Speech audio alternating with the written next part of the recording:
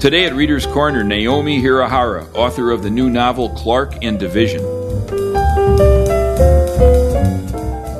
I'm Bob Custro. Welcome to Reader's Corner.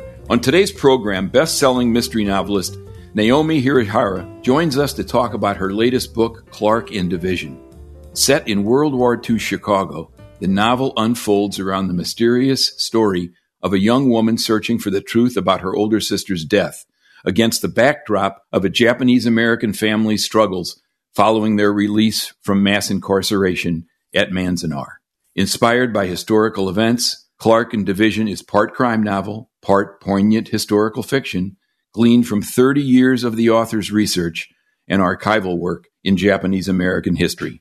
Naomi Hirahara is a most prolific Edgar Award-winning author of short stories and a number of novel series, including Summer of the Big Bocce, which was Publishers Weekly Best Book of the Year and one of the Chicago Tribune's 10 Best Books of the Year. She has also written nonfiction books such as Life After Manzanar and Terminal Island, Lost Communities of Los Angeles Harbor. Naomi Hirahara, welcome to Reader's Corner. Thank you so much for having me. Well, let's start with your sharing the history of this period. What brings Japanese Americans to Chicago and other cities back east? Certainly, our Idaho listeners know something about this issue, considering the fact that one of the camps to which Japanese Americans were sent is just outside of Rupert, Idaho, in the middle of the state. That would be Minidoka, as I know you know. But maybe you could just give us a refresher for those of our listeners who may have forgotten, although I don't know how you could. Well, the Ito family story was inspired by the mass incarceration, as you mentioned, of Japanese Americans. They totaled 110 to 120,000 people from the West Coast to the nation's interior in 10 mass incarceration camps, but there were also smaller ones that held the first generation Issei leaders. They could have, just done something as innocuous as been the judo teacher, the Japanese language teacher, and those people were in these special camps. So, what probably was seminal for me was working at the Japanese American newspaper in Los Angeles called the Rafu Shimpo. And I worked there in two periods of time as a reporter in the 1980s and then later as an editor. And this was the time of, the Civil Liberties Bill was signed and Ronald Reagan had signed it. And this was like the disbursement of the apologies as well as the monetary restitution to these survivors who had gone through this experience of being pushed out of their homes and, either behind barbed wire in the desert or in the swamplands of Arkansas. And then released to what? The ones who were wealthier had some means to rebuild their lives, but other people, they, received like $25 and a bus trip to a place like Chicago, which a train trip to Chicago. And Chicago was the number one destination for Japanese Americans being released from camp during the war. Well, I was visiting Chicago recently and was in a Barnes & Noble bookstore in Skokie when I found your book prominently displayed. I read the jacket cover that it was crime fiction combined with a history of Japanese Americans living in the period, and I was hooked. As I said before we went on the air, your novel is so true to Chicago's history, its culture, its street grid, its attention to the landmarks of the day. And then I learned you're a Californian. And I'm thinking, now let's see, how much time did she have to spend in Chicago to get down these landmarks and the streets and whatever? Could you share with us how you did your research? You must have spent considerable time in Chicago to get this done. Not as much as you would think, but it certainly helped that I had interviewed so many people in California who had spent time in Chicago. And it wasn't really conscious for me. I was going, this elder lived in Chicago, or this person had been born in Chicago. And I never really was that curious why that was until I worked on that Life After Manzanar book. and discovered like how many, before World War II, there were about 400 Japanese Americans in Chicago. And then by the mid 40s, there were 20,000. So that kind of gives you a sense of the diaspora and movement. And it's interesting, because most of them either went into the suburbs or returned to the West Coast. A lot of people in Chicago don't even, they're not even cognizant of this history. So yeah, I had some guides, some Chicago guides. Every community has the resident social historian who just loves digging deep. And luckily I had two friends that gave me walking tours of this neighborhood called Clark and Division. It's an actual intersection in Chicago.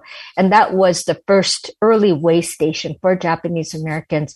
So it was a very chaotic time, even though the government and religious faith leaders were saying, don't congregate in, 3 Japanese Americans more. What were they going to do? They only had each other to kind of ease this transition. And of course, housing was a premium.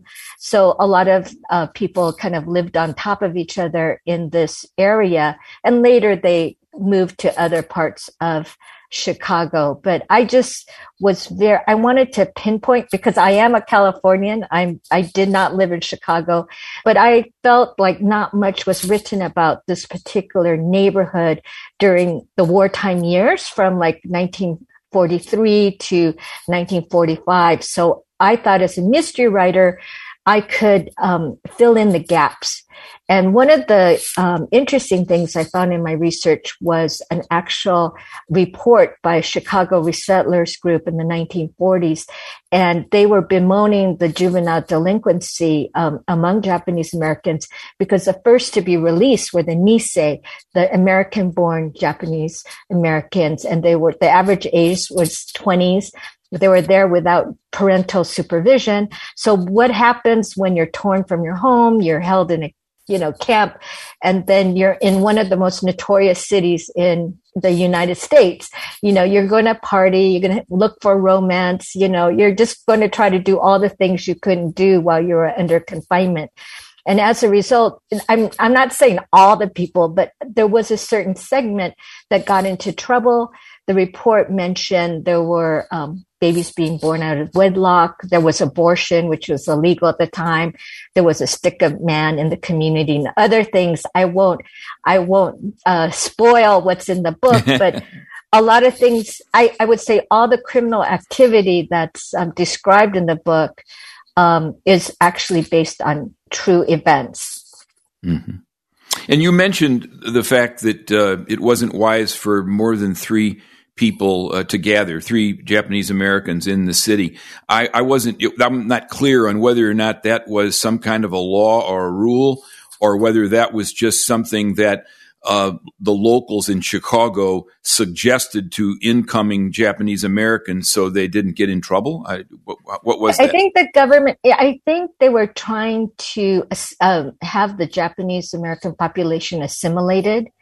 They didn't want like a Japantown to pop up, even though there were, I've come across some guidebooks to Chicago, like written in the 1950s, and they did refer to Clark and Division informally as Little Tokyo, but no one else did. But they didn't want that kind of congregation of people. And that's why if you go to Chicago, there's no real physical remnants or visual remnants of this community that was once there. So I think they were trying to erase, this group of people and have them hidden all throughout America. But of course, that did not happen. Mm-hmm. When I worked in downtown Chicago, I had a coworker who was Japanese American. And if I'm not mistaken, I remember her telling her family story. And it's a story that I think Americans probably forget if they ever knew. And that is that her family predated World War II in Chicago. So they were sent nowhere. They were okay. There was, in fact, and I'd like you to share this with our listeners, there was a military exclusion line that made no sense by anybody's standards, except they're back in the 40s, I guess. But could you explain who was sent to these camps and who was not? Yeah, it was really interesting, and it changed over time. At one point, that military line was through California. So, like, I had relatives who lived in the farmland, kind of this near John Steinbeck country, and then they voluntarily moved to the Fresno area, which was supposed to be okay and quote free, but then they said all of California was off limits to Japanese Americans. In Arizona, Phoenix, the city, was split in half. So it depended on what side of Phoenix you lived. And of course, if you were, there was an orphanage, there were orphanages on the West Coast. And even if you're a baby, what kind of military threat is a baby? But they had to be incarcerated, and all the orphans were in Manzanar. But regarding your friend, I try to address that too, because my story is told from the viewpoint of a young Japanese American woman from California, Aki, and her love interest, Art Nakasone, is like one of these lifelong Chicagoans. Right. And she just feels it's so palpable for her to observe his life, and his family life is still intact. They have all their pets and animals and hubbub and, and all this china on the table and wonderful food, and she just contrasts to what she had to go through. So, yeah. And then what's interesting too about the Midwest was they didn't have the anti-miscegenation laws that they did in places like California. So there was more intermarriage. There was in a place like Chicago. And that's another contrast between these communities of people. What was the role of the War Relocation Authority? I guess it was really what decided where you went. Is that right? The War Relocation Authority, they were in charge of all the camps.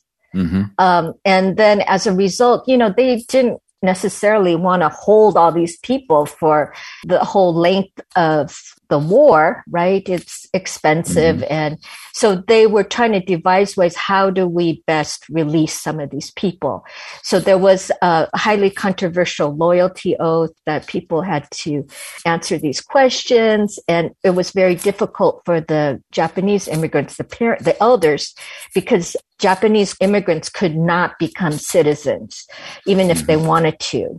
They could not be naturalized like European immigrants. So it's like they really felt, I'm going to be a person without a country. So, so there was a process of answering the loyalty oaths, and then these movements into places like Chicago, Denver, and Detroit.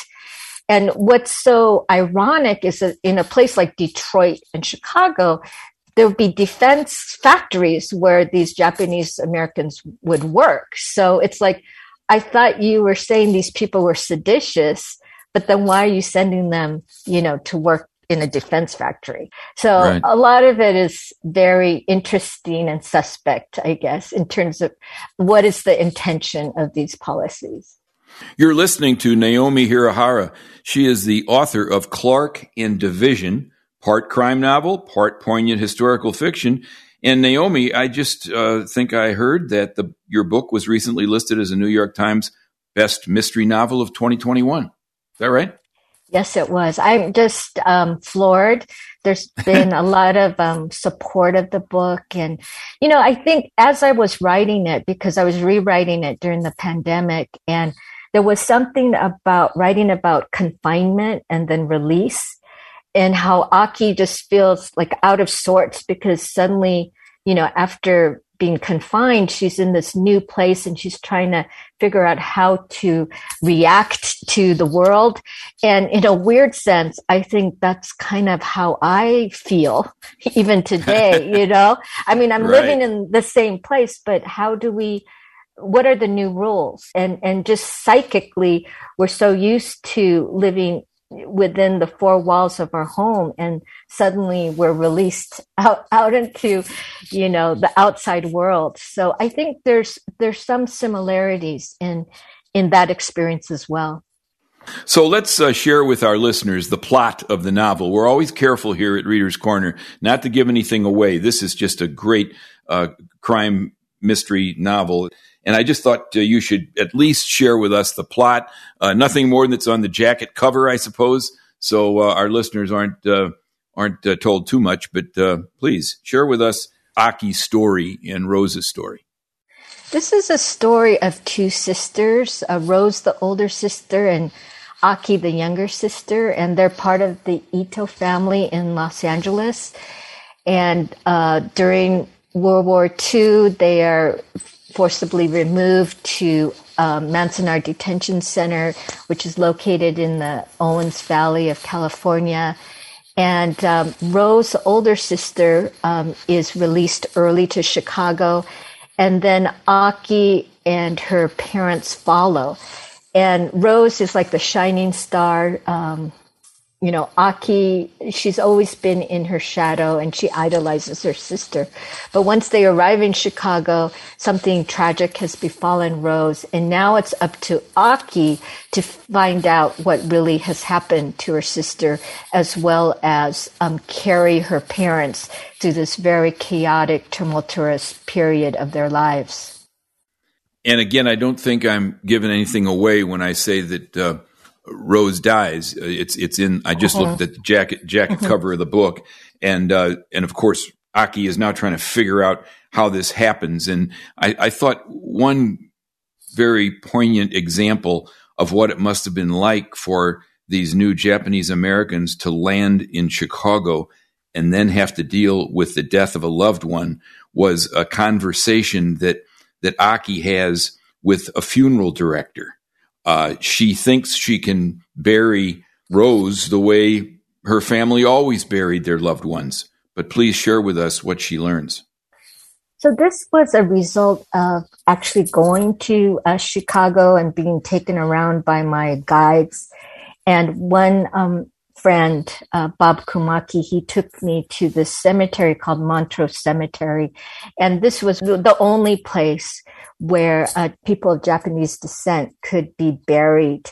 And there was this mutual aid society that had built this mausoleum. And this was even before World War II.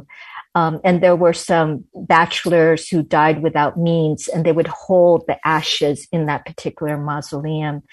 So Aki, she learns that the only place where she could really hold, a place that could formally hold Rose's ashes was this mausoleum in the Montrose Cemetery. So it's these subtle ways. In Chicago, there wasn't like the overt racism that you felt on the West Coast, but there's these kind of subtle ways where you kind of knew that you were outsider even in the Midwest. So Aki, the narrator of your book, remembers her sister getting the lead in a school play in which there was, as Aki says, some charge of romance. That is, romance between a white kid and Rose in this play.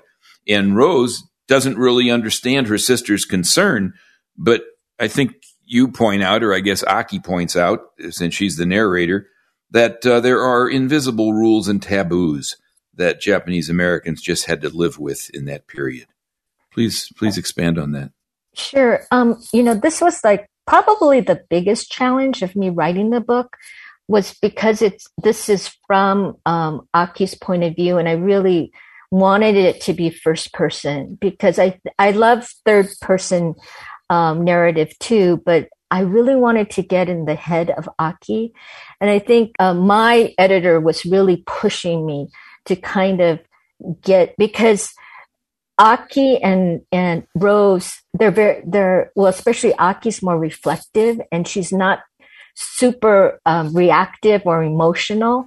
And I think even through the course of all these horrendous things that are happening, some people may read this and go, why wasn't she, wailing? Why didn't they speak out more? And Rose, she spoke out more than other Japanese Americans, but it's just all these years where you're kind of branded as other, or, your opinions are kind of snuffed out. You just get into this mode of, for me to survive, I cannot be so reactive to every slight, or, you're not going to make it through life. And this is something that Aki and Rose's mother really feels like you have to have a list of things to do. And she very much compartmentalized her emotions. So these are things that I had to kind of flesh out to the reader. And that's one reason why I started it from Aki's birth. So you could kind of understand what a young person like this kind of goes through the course of their 20 years on the earth. Because if you've had a different kind of upbringing or responses to your existence, you may react to these things in a very different way. I'm Bob Custer, host of Reader's Corner. Today I'm speaking with Naomi Hirahara, author of the new novel Clark and Division, part crime novel, part poignant historical fiction. The book was recently listed as a New York Times Best Mystery Novel of 2021. Could you share your thoughts on Aki's co-workers at the Newberry Library? And for those of our listeners who may not know, the Newberry Library is just north of downtown Chicago, and it's a very prominent place in the life and history of the city. And there's Nancy and Phyllis. Nancy is a Polish American. Phyllis is African American. And personally, from living and walking the streets of Chicago, I came away thinking you wanted to make sure readers understood just what a melting pot the city was and how various immigrant groups or ethnic groups reacted to each other and joined hands at times. For sure. And actually, one reason why I said it at the Newberry was an elder in our community, Sue Kunitomi Embry. She's one of the women I've dedicated the book to. She was the one who pushed for Manzanar to be a historic site. But she actually had gone from Manzanar, Wisconsin to Chicago, and she worked at the Newberry.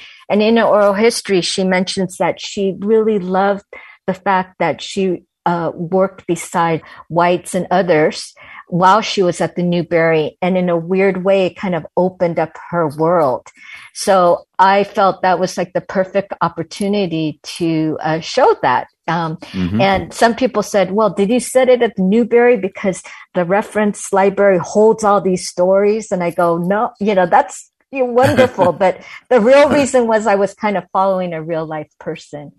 And yeah, I've heard feedback from other people, Japanese Americans from Chicago, and they really related to the scene where Aki goes to visit Nancy and, her Polish family. And there's, a lot of hubbub and everyone's eating. And one person shared her mother had that same experience only with an Italian family in Chicago.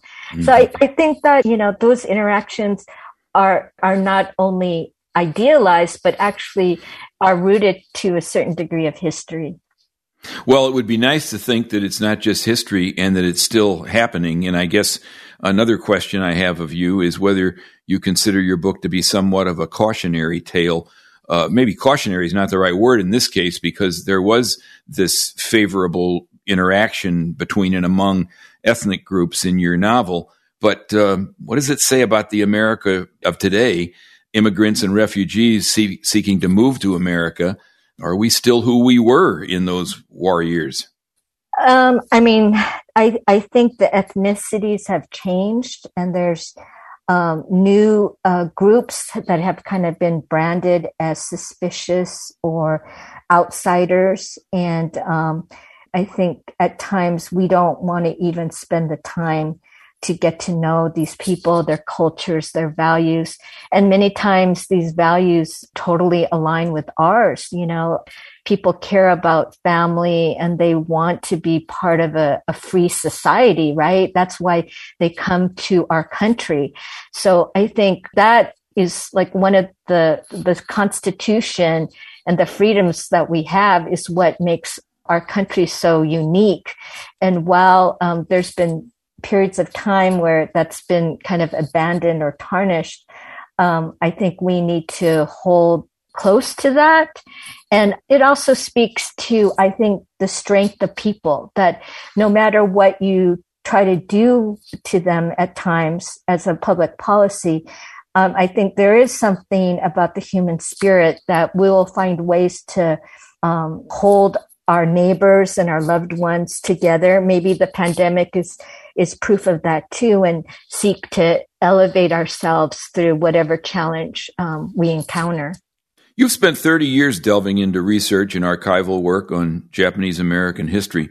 Does Clark and Division, I should say, does the plot of Clark and Division resemble any historical incident that you found in your research, or did you just make this up, as novelists are entitled to do? I gotta mention this before. I'm shading in the gaps because there was a serial criminal. I'll just say that in Chicago, and I don't think that person was ever apprehended. So in that sense, I wanted to acknowledge that there had been victims that had gone through these crimes. And I think that's why telling the story through a crime novel or mystery novel, I think it's important because the people who were released, they really wanted to remain optimistic and perhaps not even think about what had happened to them in terms of the detention camps. They wanted to look forward, which is totally understandable. But because this crime hits the Ito family, Aki doesn't have that luxury to put it behind her. She has to dig in to the pain and the how wronged the whole family and the community has been through this experience. So it's very much it kind of goes back to that one community resettlement report. It's just like one page, but I didn't, when I looked at oral histories, nobody was addressing it openly. Like it was not something that people wanted to relive or talk about. So I felt this is my job to fill in those blanks. Albert Camus has a quote that I use every now and then when I'm trying to convince a friend to read a novel instead of a steady diet of nonfiction. And that quote is, "Fiction is the lie through which we tell the truth." And boy, that really applies to your novel. And I found it so interesting how you managed to integrate into your novel conversations between and among the folks in the novel about what was going on at the time. And at one point, Aki's coworker, Phyllis, who's African American, as I said earlier, tells Aki that her brother had been sent to fight the Japanese. And then Aki reflects on segregated military units. And again, I suppose we all remember, I hope we remember, that there were segregated military units, but it didn't just apply to African Americans. Japanese American troops were also segregated in the war, sent to Europe, distinguished themselves. In fact, Daniel James Brown has a novel out called Facing the Mountain, which I believe is the story of 4 of those families. I'm sure you're aware of that, Naomi. But again, if you care to comment, fine. But I just think it's so interesting how you managed to weave these things into a novel. And as Camus said, fiction is the lie through which we tell the truth. Yeah, I love that saying, and I repeat it. I tell lies to tell the truth. That's what I usually say.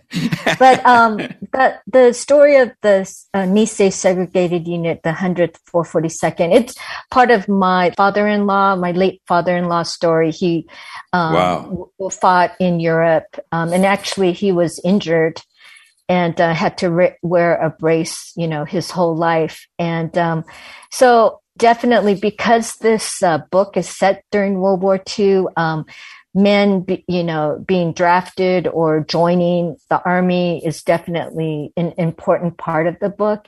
And it's also important for Aki to imagine the Black American experience too, because sometimes we just tend to be so narrowly focused on just our community.